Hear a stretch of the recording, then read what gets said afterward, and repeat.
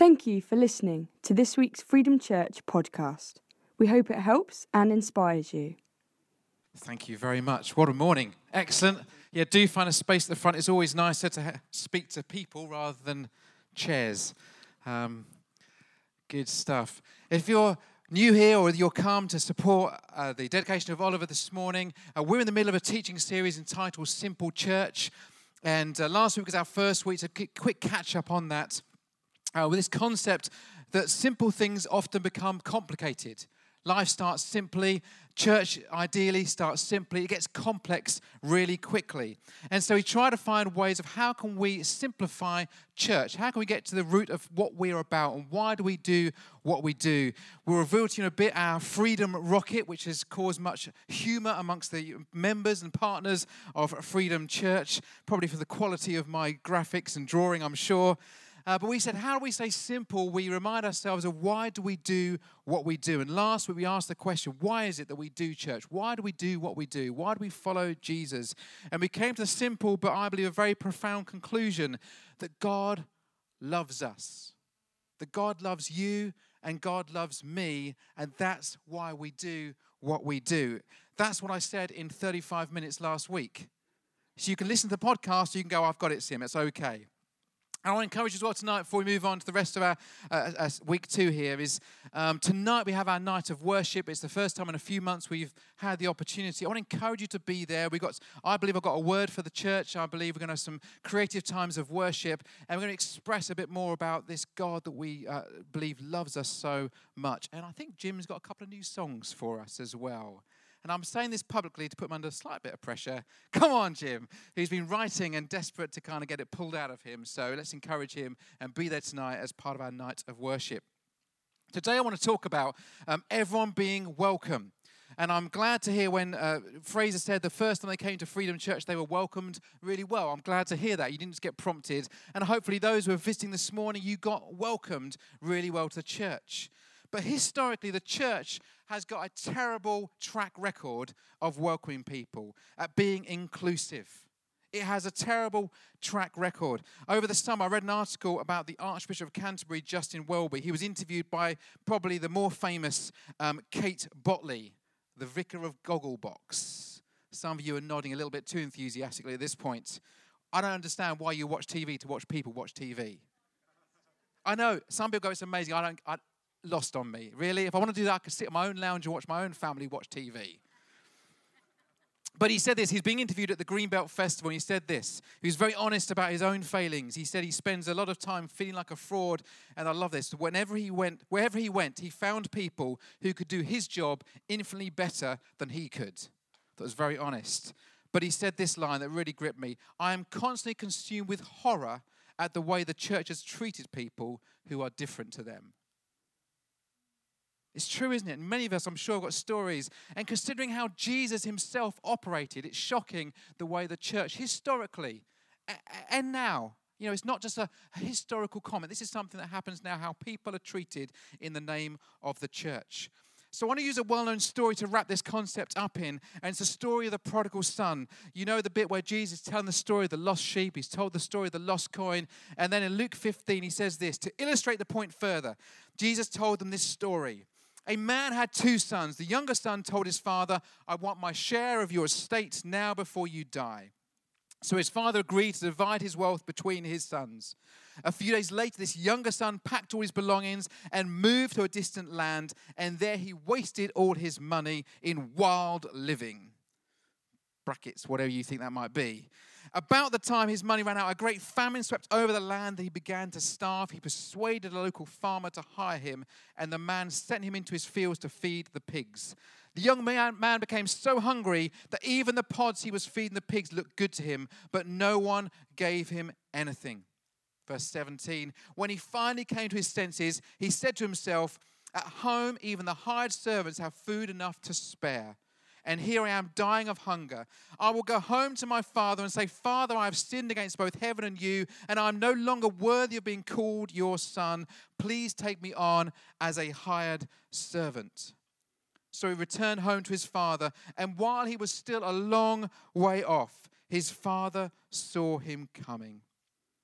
Filled with love and compassion, he ran to his son, embraced him and kissed him. His son said to him, "Father, I've sinned against both heaven and you. I am no longer worthy to be called your son."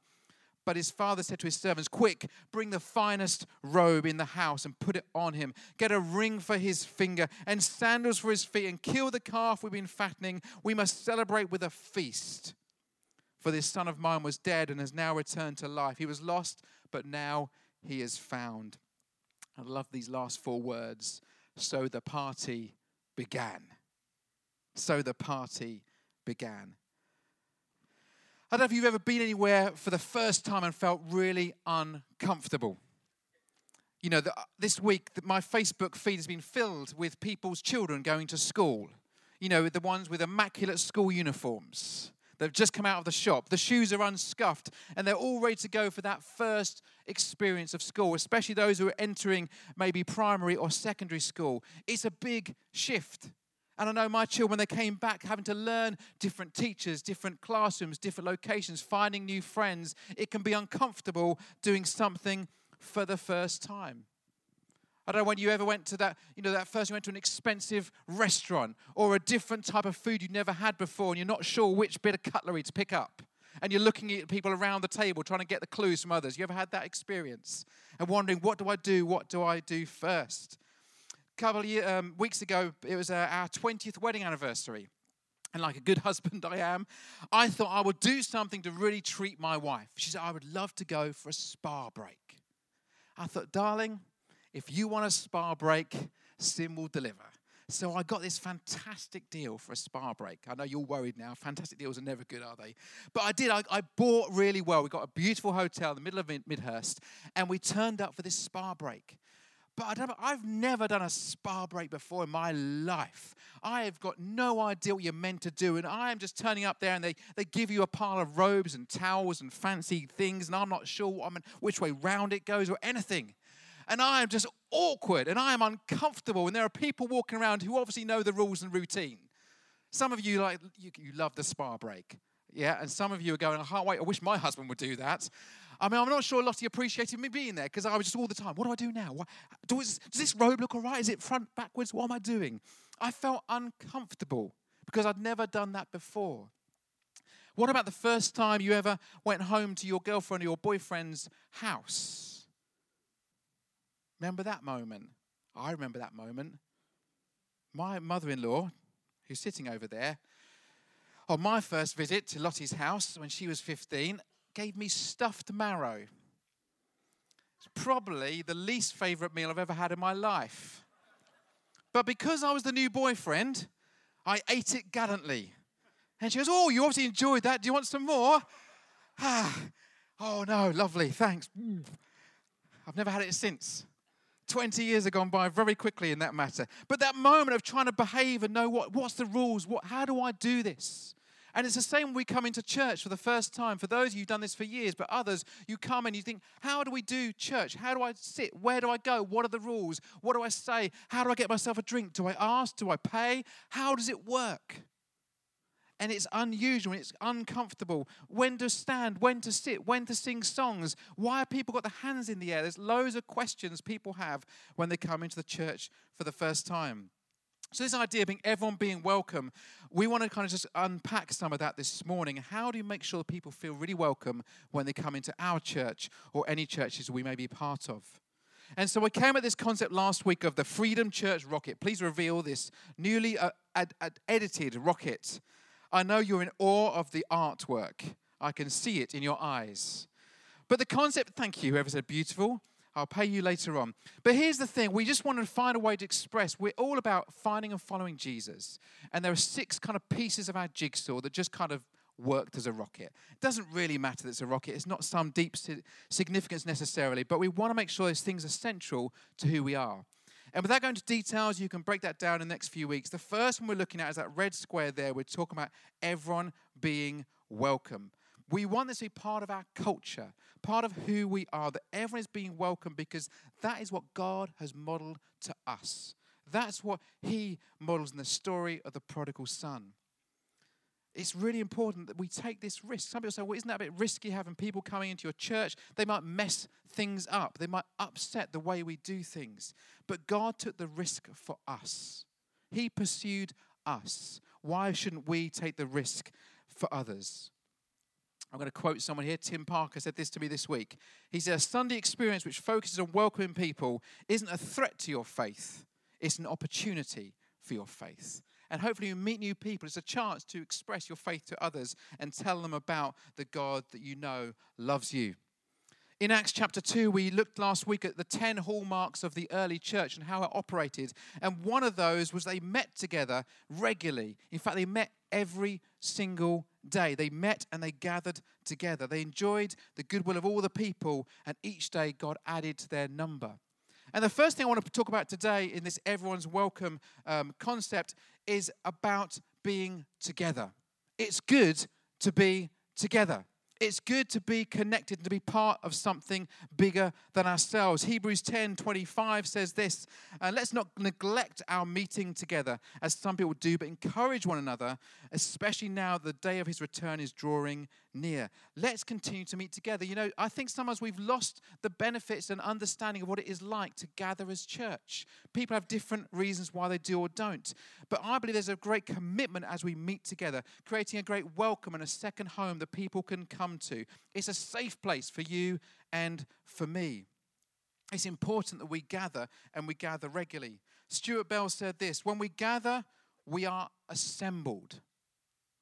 We are assembled.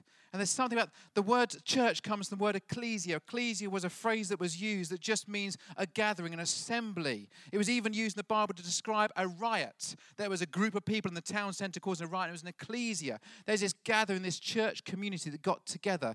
The ecclesia, when we assemble, like an IKEA unit gets kind of assembled, hopefully with some spare screws at the end of it. When we gather, we are assembled.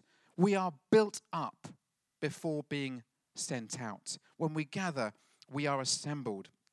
And throughout Scripture, we see moments where people get together, people are assembled, and people are in one place. In the Old Testament, there was loads of festivals and feasts, really random. If you look through the different books of the Bible, in Leviticus, Numbers especially, there's listing of all these different feasts where people would gather for different reasons. I would love to be involved in the festival of the trumpets. It sounds like a lot of fun. Bring your trumpet today to work day, I'm not sure. But then you had the covenants that were being made and renewed, and people would gather in the city centre, the town centre, and make commitments to one another, covenants, promises, whether that would be marriage, whether that be a business transaction. They would be doing these renewals and connections there at the city gates. And they would regularly meet for worship. All throughout the Psalms, we see the people who gathered for worship within the Old Testament. And I'm whizzing through here for the sake of time. In the New Testament, people then gathered to Jesus. Thousands of people gathered around Jesus' ministry when he preached and when he taught and when he told his stories. When they gathered, they would break bread together and they would communicate God's love by listening to his word and sitting around the feet of Jesus. People gathered. People gathered in the early church for community, Acts 5, breaking bread, for devoting themselves to the apostles' teaching. They gathered regularly. And I want to give us 7 reasons that I believe we need to gather as church today, the importance of gathering as church today. Are you taking notes? Turn them on. Lovely. Okay, here we go. 7 things that I think we need to be recognizing happens when we gather together. Number 1, we've said this a little bit already, we assemble together so we can respond to God's invitation. You know, I believe God makes an invitation to us. He invites us to the feast. And it's not, shall I go, shall I come be bothered? It's, we may miss an opportunity to experience the presence of God. Why would I not go? You're invited. There is an invitation that God makes. The parable of the great feast in Luke 14, Jesus tells this story about this man who has a party, he has a feast, and he says to his servants, invite all my friends to the party. And they go and they invite everyone, but everyone has excuses. One says, I've just bought a field and I must inspect it. I love that. Got to go and look at a field. Another one says, I've just bought 5 pairs of oxen and I want to try them out. Please excuse me. Another says, I just got married, so I can't be there. And the servant returns, and his master is furious. And he says, go into all the town, go to the highways, go to the byways, go find the beggars, go find the lowly people, and bring them to my party. My place will not be empty. The house will be full. For none of those I first invited will get even the smallest taste of my banquet. God wants his house to be full. I want our Alpha course that starts a week on Wednesday to be full. If you haven't invited someone yet, get hold of one of the invitations and go see someone this week, and let's get that place filled up. But when it comes to our Sunday and our gathering and getting together, we don't need to make those excuses. And to be honest, the excuse that Jesus used in the parable are still many people's excuses today. We've got relationships, family to sort out. We are busy with our possessions. And, we have just got life is just hectic. I can't fit it into my schedule. But I want to say to you, there's something prepared for us when we gather. There is an invitation to something of God. He wants to express himself to us. It needs us to be there to enjoy his presence. Secondly, it's a place where we express our commitment. To express our commitment, moving from being a cultural Christian to a committed Christian. We need to go for a place of committing ourselves. We're part of this. We're committing to being part of this community. When I turn up and stand here, I say, I'm part of this thing. I'm committed to who we are. I'm part of this family. You've probably heard the story of the wife saying to her husband, honey, we have to go to church. And the husband goes, but I don't want to go to church today. And she says, well, you have to. You're the church leader. Truthfully, I've always enjoyed coming to church pretty much all my life. But there are those moments where you think, do I have to? Where I'm tired, it's been a busy week, it's the last thing on my mind, really? But I know every time I come into church, I am refilled and refueled. Thirdly, it's a place where we are recalibrated. When we come into church and we sing the songs that remind us of who God is, there is a realignment that takes place, and it cleanses our hearts. It reminds us of God and his purposes and his plans for us. Fourthly, I believe we are stronger together. When we gather, we are together and our faith increases. When we hear the story of people like Will and what he's done, you think, yeah, that's amazing. Lucy, 275 pounds of being quiet for 2 hours. That's, wow, I think I need to start doing that. I'll get my children to. But what a great way to raise money, to raise funds, to raise profile for the work in Uganda and the trip later on this year. And I hear those stories and my faith rises. If they can do that, what could I do? How could I serve God? What could I get involved with? Our faith increases. Fifthly, it's like a gym. It's a spiritual workout for the soul. When you go to the gym, you exercise and your heart gets stronger. When you come to church, you have a spiritual workout and it does your heart good. Sixth, the devil's plans are thwarted. Roaming around like a roaring lion, 1 Peter 5 tells us, looking for someone to devour. Can I say, when you are by yourself as a Christian, you are very, very vulnerable. It's amazing the conversations people have in their heads by themselves. It's unhealthy and you are vulnerable. And I talked to somebody yesterday who'd not been to church for a while. I said, we've not seen you for a while. You okay? She said, oh, yes. I'm fully part of the church. Don't worry. I'm still part of things and I'll be there eventually. I just need some me time. Me time. This was yesterday afternoon. I need some me time. And I remember thinking, I'm not sure that's a healthy thing for too much me time. I think you need some God time, some community time, some engaging with one another in a place where you are healthy. We mustn't get isolated. It can get dangerous. We are vulnerable. The devil is walking around, prowls around like a roaring lion, 1 Peter 5 says. Let's make sure that we are safe and we stay together. And lastly, one of the reasons why we're doing Night of Worship tonight for me, it's so the sound of heaven breaks in. I don't know how I can find a line to prove this, but every time I gather with God's people, something changes. there is a different sound that takes place. There is a different, something that happens, I believe, in the heavenlies and in my heart at the same time when God's people gather. When we go to church and there is a room full of people who love Jesus and we sing our songs and declarations of God's love for us, there is something that takes place that says, you know what? God is alive. God is real. And there is a sound of heaven taking off. And I get to participate in an early rendition of what heaven's going to be like. I don't know about you, but I love that. And I want to encourage you, when we get together, that's what happens in those times. Can I encourage you? I know some of you are here visiting from other churches. Can I encourage whatever church you are part of? Can I encourage you to make the commitment to show up whenever you can and when the church meets? It will do you good and it will do the church good. Listen, you are always more of a blessing when you're there at the church than when you're not there. We want to see us together as a community.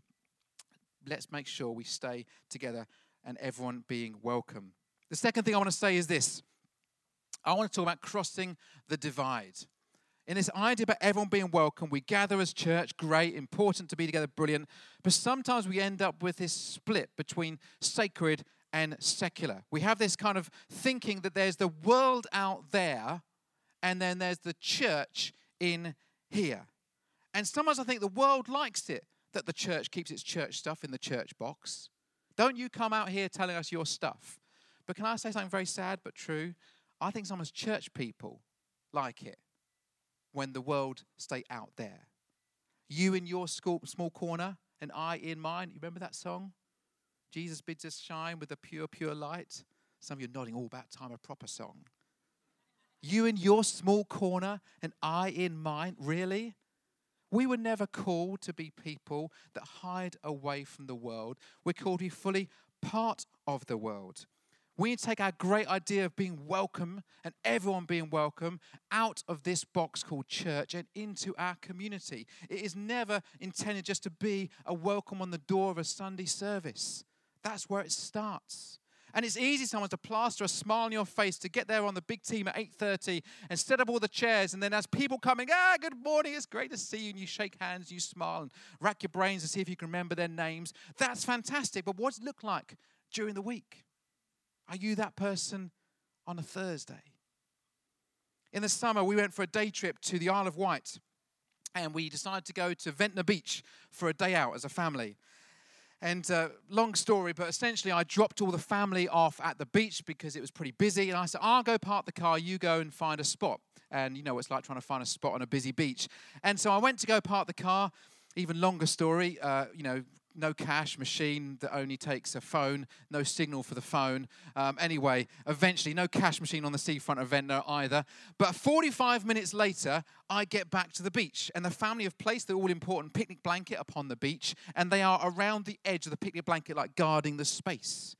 But there are two older people seated on our picnic blanket. Their deck chairs are touching the picnic blanket. And I've spent 45 minutes parking the car, and I'm just looking forward to being with my family for a day out. I'm having a day off, and there are people on my picnic blanket. And I'm walking up, and my wife, who is the loveliest half of our married union, absolutely, as you all know, and she's chatting and she's loving, and their granddaughter is playing with our daughter, and it's all lovely, and I am not impressed one bit. And I know I'm the only person in the room that ever has had this experience, and I'm walking down the steps, and I can see them now thinking, oh no, Lottie's made friends. And everyone's welcome piece of the Freedom Rocket has gone. It's flown. It's hit the moon. I'm going, really? And I had to do this thing. I don't know if you've done this before. I had to speak to myself. I say, Sim, sort yourself out. These are people. God loves them. People matter. You suck it all up and find out their names and who they are and what they are about. And I had to work hard at smiling and being welcoming and loving them. My wife knew, don't worry. She knew exactly. Afterwards, when they'd gone, she went, you didn't like that, did you? Oh, I thought I'd hidden it well. No? Anyway, that was my moment. Listen, there is not a world full of worldly people and a church full of churchy people. There is just a world full of people. And people really matter. People really matter to God. That's why I want a church for all. Paul says in Galatians 3, there's no longer Jew or Gentile, slave or free, male or female, for you're all one in Christ Jesus. And then he says in Colossians, in case you find that difficult, he says this: clothe yourselves with love, which binds us all together in perfect harmony. The church is meant to be a church for all. It was never meant to be an exclusive club. It's meant to be regardless of our demographics, our age, our sexuality, our race, our wealth, our status, and whether we are a church attender, regular or not. We are just all about people because people really matter to God. Many of you will know the story of Jesus clearing out the temple in Matthew 21. It's a well-known story about Jesus turning the tables on the traders there in the temple. And often it's used as an argument of why we shouldn't have Sunday trading. We shouldn't have trading on Sunday. Jesus didn't like it. But if you look closely at the text there, Jesus was upset because the temple had become a segregated accessibility to the center of the temple. Not everybody was allowed into the temple. Listen, if you were disabled, or you were a woman, or you were a child, you weren't allowed in the temple. And if you weren't a Jew, you couldn't get into the center of the temple. Only Jewish men were allowed at the very center of the temple. And obviously then only Jewish priests were allowed at the Holy of Holies, and even that on a rota. And there was a system of segregation. And the people, the traders there, were selling sacrifices and had to use special temple money. They created their own money. They created their own system. And Jesus was saying, this is not how it was meant to be.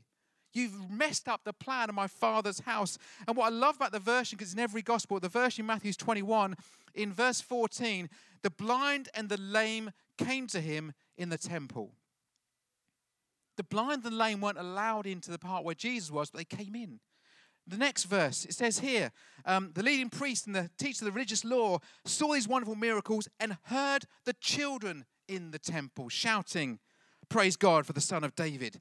There are children in the temple. There are disabled people. There are blind people in the temple. Why? Because Jesus said, my Father's house is here for everybody. And he pulled away the tables saying, I want to give access to every single person. When Jesus died and the curtain tore from top to bottom and entry to the heavenly of the Holy of the Holies, access for all. Jesus didn't just teach this, he lived this out.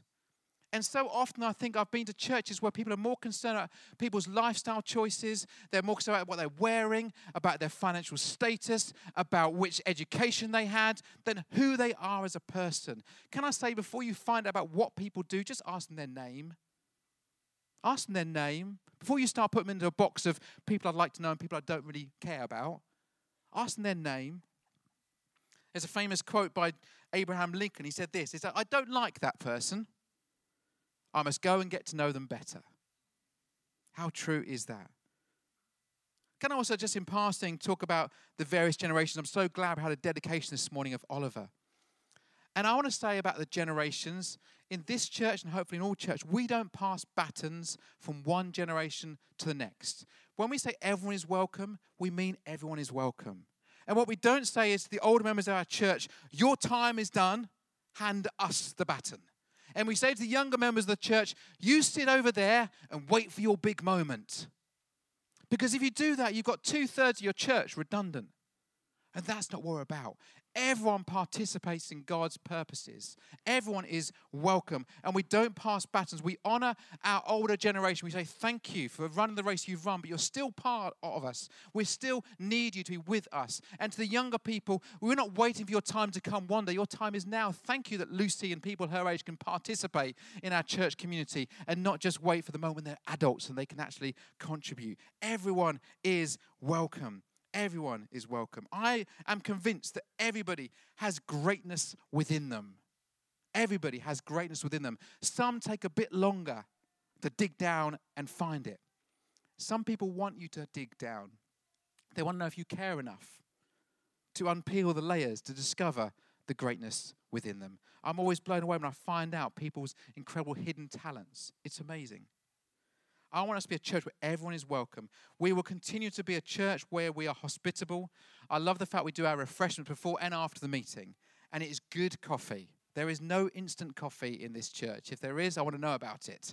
And we'll have some kind of, sort of sacrificial burning of it or something. But we've got to make sure we look after and do things well. It's not because we want people to be comfortable and therefore not challenged, but we want people to be welcome. We want people to feel like they're home. This should be people's second home. We don't want church to be slick. We want it to be welcoming. We don't want it to be a machine. We want it to be a community. Andy Stanley says all ministry takes place in an environment. And where you are and the way you set yourself up says something about who you are. You know, when people come around your house for a meal or for a drink, hopefully you are ready for them. You're prepared for them. You're looking forward to them coming. And so that's why we have our big team that get here early and they set things up and they try and make a school hall look as welcoming as it possibly can do, depending on your experience of school, because we want you to feel as welcome as possible. We want the environment to be as welcoming as possible. What we prepare for, we are more likely to experience. We're going to miss the third section. Sorry for those who are desperate to hear another 20 minutes of my talk.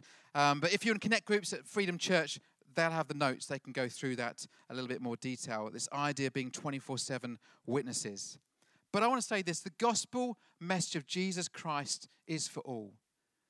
Jesus, while on the cross, reached out to the thief who said, even this day you will be in paradise. He was welcomed.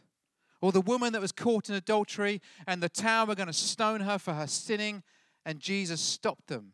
He said, go and sin no more. Or Zacchaeus, the small tax collector hiding up a tree, Jesus spoke to him. He said, I want to come to your house. I want to engage with you. I want to connect with you. Or the woman at the well who'd had multiple husbands.